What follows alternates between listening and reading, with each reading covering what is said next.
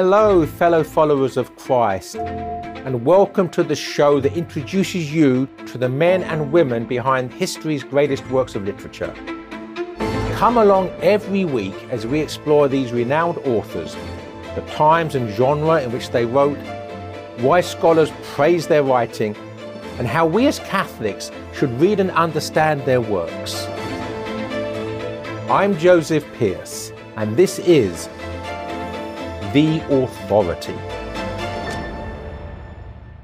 Hello, I'm Joseph Pearce, and welcome to this episode of The Authority, when we will be discussing the great G.K. Chesterton, a great favourite of mine, and we're looking at the genius of Chesterton. So who was Chesterton, and what's the significance of his life and legacy? Well, we'll start with just a few biographical facts. Amongst other things, I wrote a biography of Chesterton called Wisdom and Innocence, A Life of G.K. Chesterton. And as I mentioned briefly in the episode on Belloc, but it's even more so with Chesterton, that I wrote my biography of Chesterton as an act of thanksgiving to God for giving me Chesterton, and an act of thanksgiving to Chesterton for giving me God, because I always say, and I think it's true, that under grace, and obviously under grace, to God be the glory, but under grace, Chesterton was the biggest single influence upon my conversion to Christianity. So whenever I'm speaking about Chesterton, I'm aware of this sense of gratitude which should animate everything I say. So who was he? Well, he was born in 1874 in London, had a happy childhood. Went to the Slade School of Art, which is part of the University of London, so an art school. Most of his friends went to Oxford or Cambridge, but he went to study art. And Chesterton, by the way, is significantly a good artist. We'll say more about that presently. He drops out of art school, having experienced the atmosphere of the 1890s. In the art school in London. And this was the height of the power of the English decadent movement. Oscar Wilde is the godfather, but decadence in general. So Chesterton recoils in horror from his experience of that, and also the experience of some of the very dark and decadent philosophies, such as that of Schopenhauer, which was certainly an influence upon him briefly before he recoiled from it. So then, after dropping out of art school, he develops what he did call, first of all, a philosophy of optimism. So this was, whereas he never practiced a decadent lifestyle, he said, but he certainly entertained decadent ideas and certainly decadent philosophies. And there was a period of time when he took the philosophy of someone such as Schopenhauer seriously. So perhaps we should say a little bit about that. So one of the consequences of the idealism of the philosophies of the Enlightenment, well, went in one sense to ultimately the positivism of philosophical materialism, atheism, the belief that everything spiritual or metaphysical was an illusion or a human construct of and was not real, that the only thing that was ultimately real was matter. So this is materialism. But then there was another branch of modern philosophy, which was also atheistic, but not in terms of materialism. Philosophers such as Schopenhauer taught that we couldn't be sure that even matter existed. The only thing that we could be sure existed was mind. In other words, that everything could just be a figment of mind, and that everything we think could be phantasmagoria, right? These are things that we make up, we experience, and they're only real insofar as they are from our mind. They have no physical reality.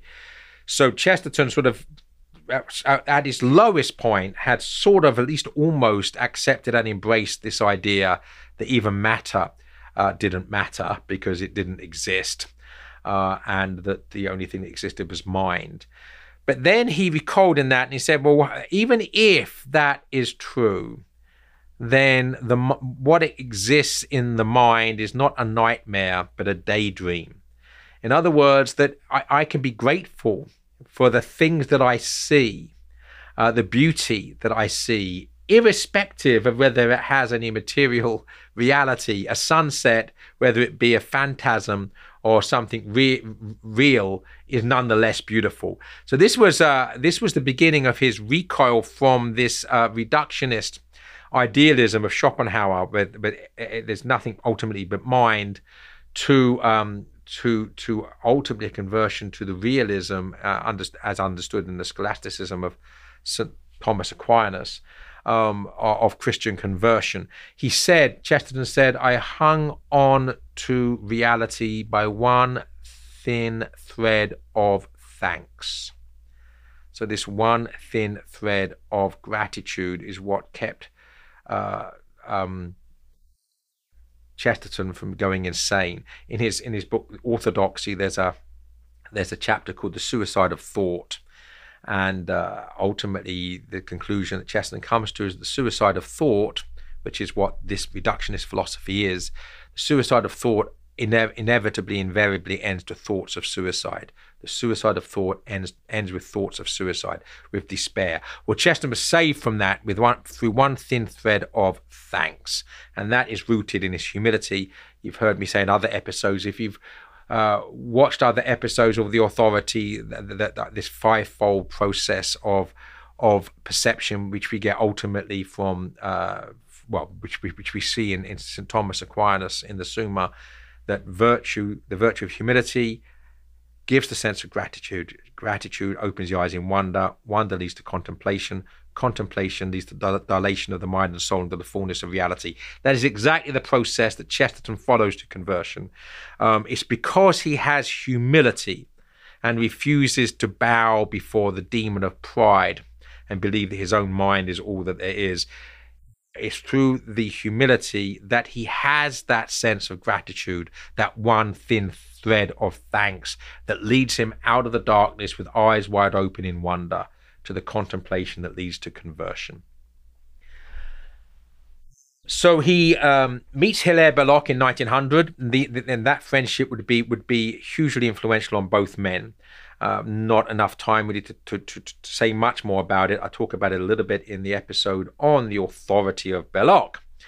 And in 1901, a year later, he marries Frances Blogg, and they are together till death do them part, with Chesterton's death 35 years later in 1936. And I sometimes say about Frances's importance to Chesterton is what Chesterton said in his biography of William Cobbett, the great late 18th, early 19th century political commentator and reformer, historian, that he said that Cobbett's wife was the powerful silence in his life. That you don't see her, but her powerful presence is there nonetheless. And that's true of Chesterton. The G.K. Chesterton whom we love would not be the G.K. Chesterton whom we love if it wasn't for the woman whom he loved, Frances Blogg, the powerful silence in his life. So then we get from 1900, it was when Chesterton was first published. Almost overnight, he becomes a household name as an essayist in the daily newspapers. People love his sense of humor, the way he employs paradox to make people think and see things from different angles, his positive view of reality. So he's very popular. When he writes a book called Heretics, attacking certain leading intellectuals of the day, and someone said, I will take Chesterton's attack on contemporary heretics seriously when he tells us what his orthodoxy is. And that leads to his writing and publishing in 1908 his book Orthodoxy, which is his first public announcement, if you like, of his Christianity.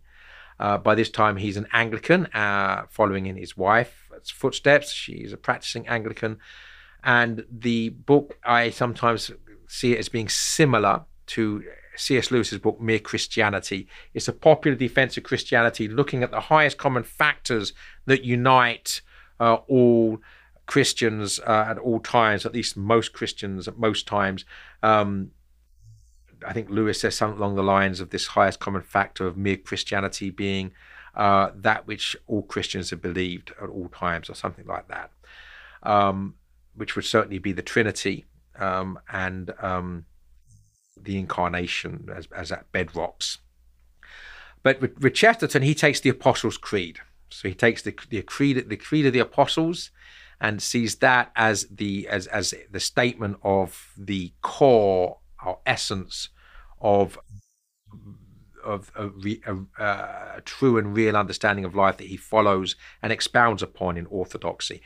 Once Chesterton becomes known as being a Christian writer, he loses friends. He's now treated with more suspicion by the secular world that had embraced him with open arms when he was writing about what I found in my pocket, or on running after one's hat, or or the skeleton, or these things that were not, should we say, doctrinally controversial, not doctrinaire.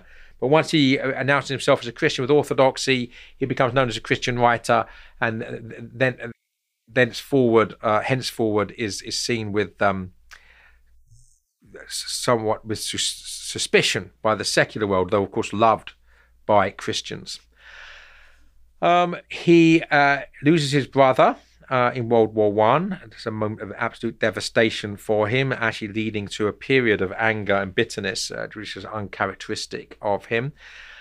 In 1922, he is received into the Catholic Church, and that is the consummation of a love affair that had been going on for many years. At this point, many people had already been brought to Catholicism through Chesterton's influence before Chesterton became a Catholic himself. There's an irony. So his post-conversion writings, the most important probably, are his biographies of St. Francis of Assisi and St. Thomas Aquinas, and probably most importantly, his book, The Everlasting Man. We'll say more about that in a moment when I go through the different genre at which he excelled.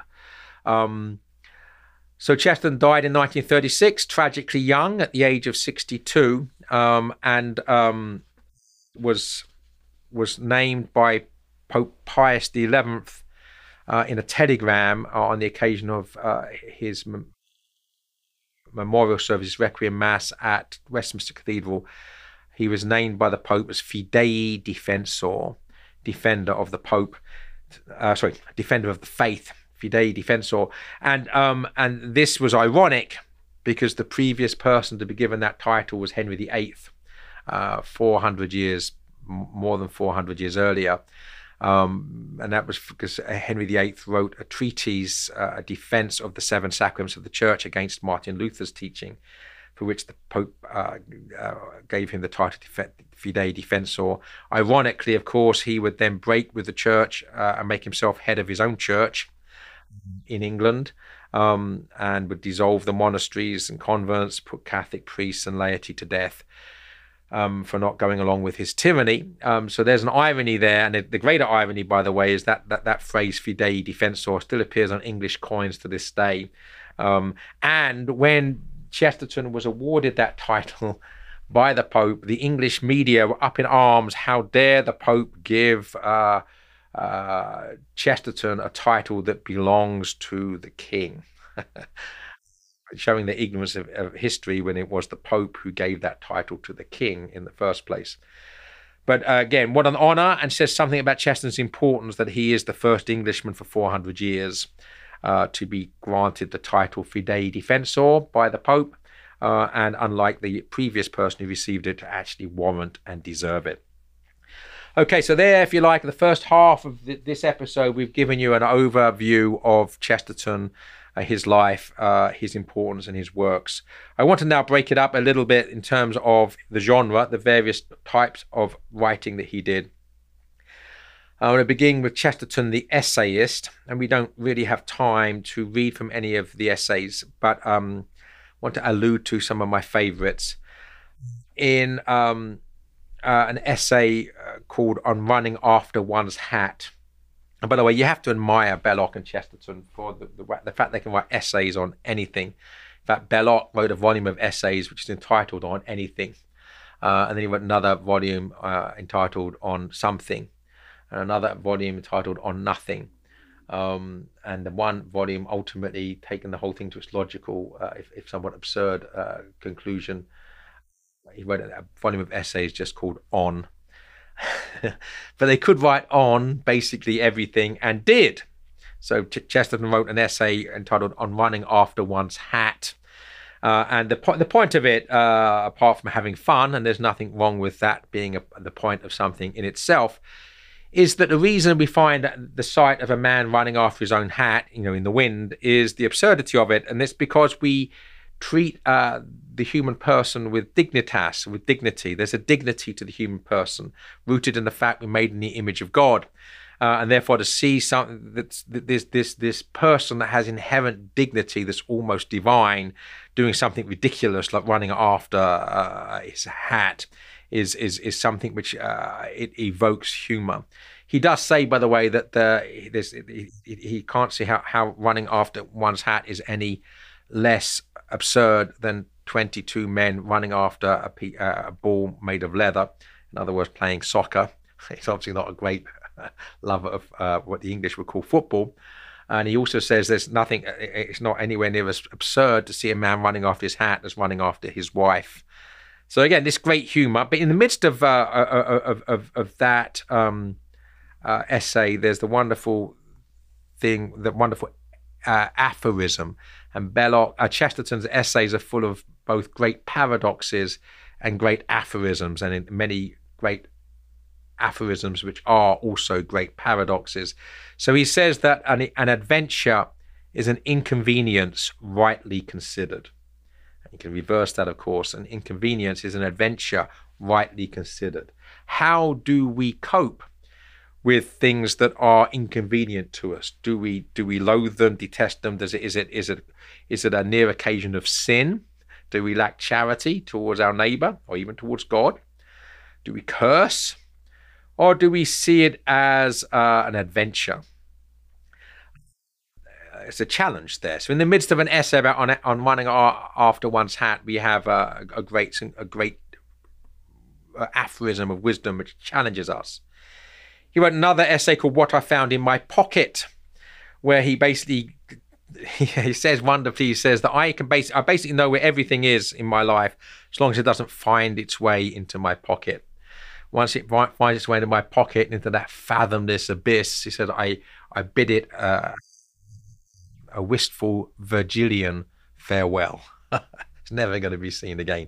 Again, this wonderful sense of humor. And he talks about pulling all these things out of his pocket, and a piece of string and a pocket knife, and then he uses that as a way to go on a flight of fancy about human civilization. And each of these serving as a symbol or a metaphor for some aspect of humanity and human history and human culture. And of course, right at the end of the novel, he mentions the one thing he couldn't find, and that was his railway ticket. So why has he put his hand in his pocket? Because an inspector's got on the train, is asking him for his ticket, and he's rummaging through his pockets, finding everything under the sun except the one thing he's looking for, which is his railway ticket. It's the charm. The charm. I think Chesterton, Chesterton is charming. There's a Chestertonian charm which animates his essays, and one of the reasons he's so attractive. But he can write in many different ways. So there's also a much more serious, absolutely humor-free essay called the Diabolist. In other words, the devil worshipper. And this recounts a real-life incident when he was at the Slade School of Art, at art school, when he meets a decadent who basically is living a debauched lifestyle and getting a pleasure out of the lives of women that he ruins. And there's some words he says at the end that he's not to Chesterton, they have an argument, discussion about these things. But as Chesterton's passing, he hears this man talking to one of the least reputable of his friends, so another decadent. And his friend says, but no one can possibly know. Who can possibly know? And the Diabolist says, well, if I do that, I will no longer know the difference between right and wrong. And then Chesterton wonders, what was the one thing? This man's already lived such a dissolute life, ruining the lives of people with his life of lechery and debauchery.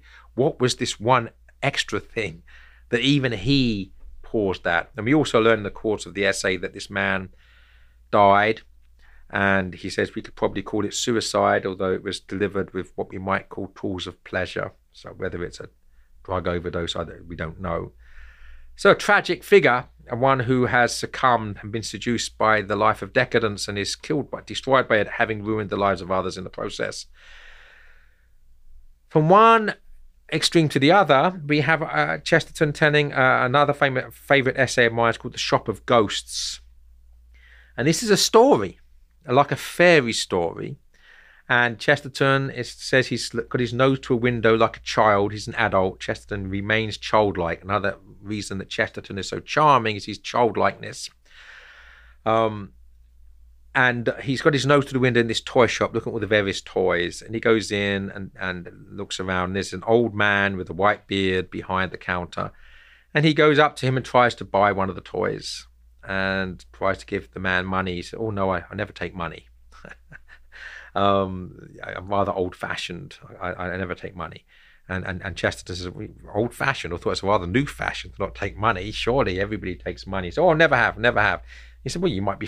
So Chesterton says, laughing, "Who are you, Father Christmas?" Father Christmas, of course, being the British name for Santa Claus. And the man replies, "Yes, I am actually. I am Father Christmas." He says, "But I'm dying. I am dying. I'm sick and I'm dying because none of these modern people, believe in me, in the spirit of Christmas." And then various characters enter the shop and they get further and further back in time. So Charles Dickens enters the shop, for instance. And eventually the oldest person who enters the shop is Robin Hood. So we go right back to the Middle Ages. And all of them say, "Oh, Father Christmas, you don't look a day older." And he said, "Well, yeah, I know, I've always been old, always been sick and dying." And then Dickens says, who else? Charles Dickens, Chesterton, a great lover of Dickens, a great admirer of Dickens, says, "Now I understand. You will never die." And it's a bit like what Tolkien says, that he says, "As a Christian, I see history as the long defeat with only occasional glimpses of final victory." The long defeat is never the final defeat. And this we see epitomized here in the spirit of Christmas, in Father Christmas himself. Every generation he's dying, but he never dies. And probably my favorite of all of Chesterton's essays, and I've spent a long time lingering on the essays, but why not, is The Architect of Spears. And this is a vision of Gothic architecture. And this time, what sets Chesterton's muse flowing is an optical illusion. So he's visiting Lincoln, and he's looking at the towers of Lincoln Cathedral. And all of a sudden, the towers begin to move miraculously across the landscape. And he realizes after a few seconds that the optical illusion is that what he thought were that the roofs of shops in the foreground with the cathedral on the hill were actually the roofs of furniture vans. And these furniture vans drive off. But the optical illusion made it look as if the cathedral in the background was one moving. And then there's this whole image of Gothic architecture being the church militant, right? The church at war with the world, on the march across the landscape of Europe, with the towers like giant legs marching, with bells clanging, with the spires like spears pointing heavenward. Glorious essay. Chesterton the poet. Well, Chesterton described himself as a jolly journalist, and he was. And because he's a jolly journalist, like all journalists, he wrote to deadlines and he had to write in haste, and he could write a brilliant and beautiful essay very quickly. He could sketch beautiful caricatures, and that's the clue for Chesterton as a poet. Chesterton as an artist, a visual artist, was a caricaturist. All of his art are caricatures. That's his chosen form. Chesterton would never take the time to paint a meticulously realistic or even impressionistic landscape or a portrait. He did things quickly, on the spur of the moment, with spontaneity. As a caricaturist, well, he's a caricaturist as a poet. His poetry is written also in haste and often with caricatured grotesques. We can have here, I think, fairly easily. I can probably find, this is a book that I published with Tan, called Poems Every Catholic Should Know. I know that Chesterton is in this book. You should take no time at all to read his poem, The Donkey, and you will get the spirit of caricature in this. When ashes flew and forests walked and figs grew upon thorn, some moment when the moon was blood, then surely I was born. With monstrous head and sickening cry and ears like errant wings, the devil's walking parody on all four-footed things. The tattered outlaw of the earth, of ancient crooked will, starve, scourge, deride me, I keep my secret still. Fools, for I also had my hour, one far fierce hour and sweet. There was a shout about my ears and palms before my feet. Because it's the exaltation of the humble. Christ doesn't choose an Arab charger for his triumphal march into Jerusalem on Palm Sunday when they're laying palms before his feet. He comes on a humble ass, on a donkey, the devil's walking parody and all four-footed things. The exaltation of the low and the humble. But it's written, all of Chesterton's poetry is, well, not all, the vast majority of Chesterton's poetry is clearly written quickly. They're simple poems, mostly short poems, and this means that his poetry is very uneven. He writes some very good poetry and some truly great poetry, but he writes a lot of mediocre poetry as well. There's a line in one of his poems called The Sword of Surprise. Give me miraculous eyes to see my eyes, those terrible crystals made alive in me, more something than all the things they see. Give me miraculous eyes to see my eyes. And a wonderful poem called By the Babe Unborn, which we don't have time to read, but in this age of abortion is more powerful than ever. The voice of the poem is the child in the womb. His masterpiece in poetry was The Ballad of the White Horse, a very long epic poem about St. Alfred the Great's saving of England from the pagan Vikings. He wrote another good poem called The Secret People, which is the history of England in a few verses.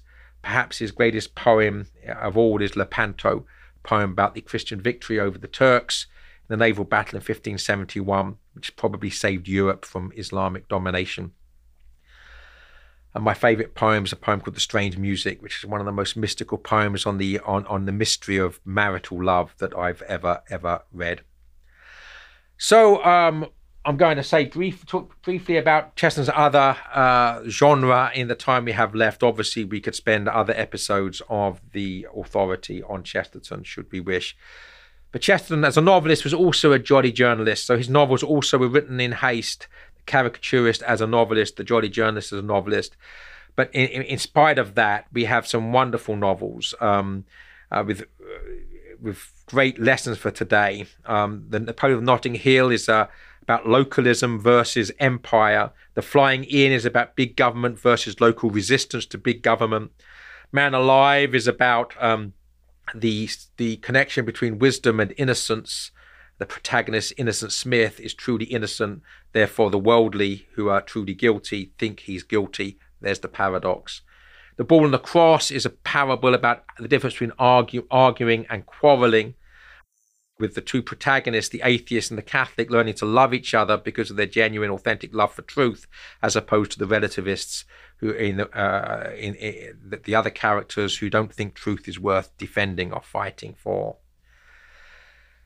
And Chesterton, of course, is a defender of orthodoxy. We've mentioned his book Orthodoxy, and his book Heretics Attacking Heresy, and his book The Everlasting Man, his book on Thomas Aquinas, and St. Francis of Assisi.